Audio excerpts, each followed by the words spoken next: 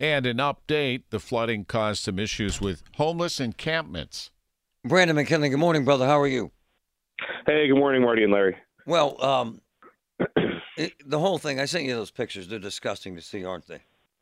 Yeah. I mean, I was at home on Sunday night when, we had my son's third birthday party, and I see my colleagues calling me on Sunday night. I'm like, well, nothing good can be happening at Sunday at 9 o'clock. That's right. And she's a tremendous reporter, Rebecca Spice, and she had gone down to visit the encampment to see what's going on because she saw the floodwaters were getting high.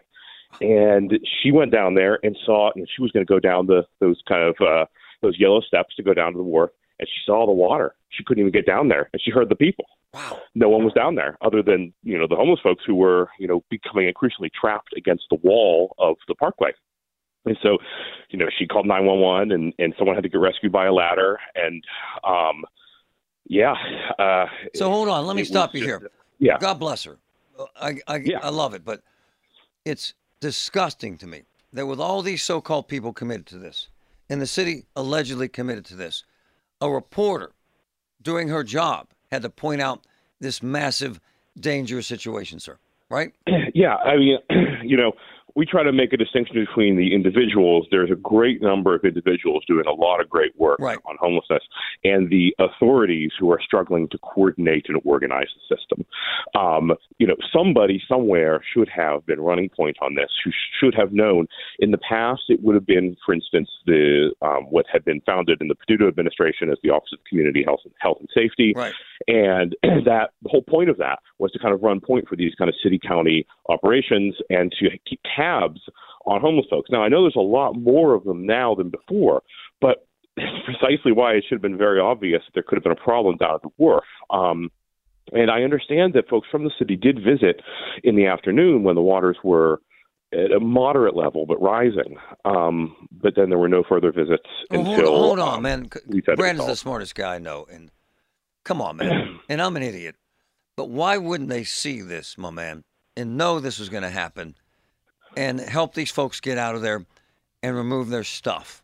Why, man? Why? The only answer that I can offer at this point is just bureaucracy. Thank you. Is there something deeper? Is there a concern that, for instance, some homeless advocates would have opposed moving the tents because it would infringe on the people's autonomy? Maybe, I don't know. Hold on. Let me stop you. Yeah. That's what I was sold by the city. We couldn't do it. We didn't have the right to do it. Really? Well, that's. I mean, the saving people from floating away Thank is you. That supersedes any policies and procedures that might be in place. And I think that's just obvious to anybody. And in the past, now understanding that there are more people in tents down at the wharf than there have been in the past, but in the past that is what would have been done. It would have been cleaned out. Because, I mean, first of all, you have getting the people out to safety. Right. Second, you have these are people's, all of their worldly belongings are in these tents. Gone now. Tents are their shelter. Yep. And on Monday morning, you normally take the T from from Station Square to the north side. I was like, I'm going to get off, walk, and just see what it looks like. I was down at the point, just kind of gawking at the river. An 18-year-old kid runs up to me and says the homeless camp's about to float away. Oh my! So I chase him. I chase him over to the Allegheny River, and there were two tents. One was about to get inundated. It was already inundated. It was about to float away. The other was literally about starting to float down the Allegheny, and so I helped him drag him out of the river. Now what? Now all this stuff's ruined, and there was nobody in them. But there's no one there to act. No one from the city. Yes, yeah. No one from the county. That was what this very sweet 18-year-old Patrick from the north side was saying. He's just like, why wasn't anybody here? So shameful, man. I mean, on Sunday night when Rebecca went out, the river, and it was frightening. The river was at 20 and a half feet and rising. On Monday morning, it was 23 feet. So it was already frightening on Sunday night whenever there had to be a rescue. I continue to be frankly surprised and impressed and grateful that, as far as we know, nobody was hurt or killed, because I mean, it could have been a lot worse. Complete lack of leadership, planning, coordination.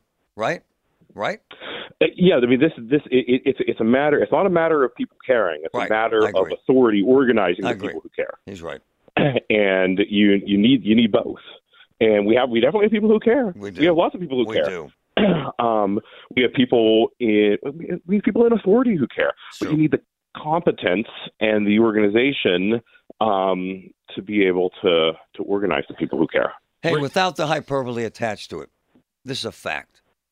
If there were kittens down there, they'd go, hey, Brandon, you know this, they'd go into full freak out, would they not?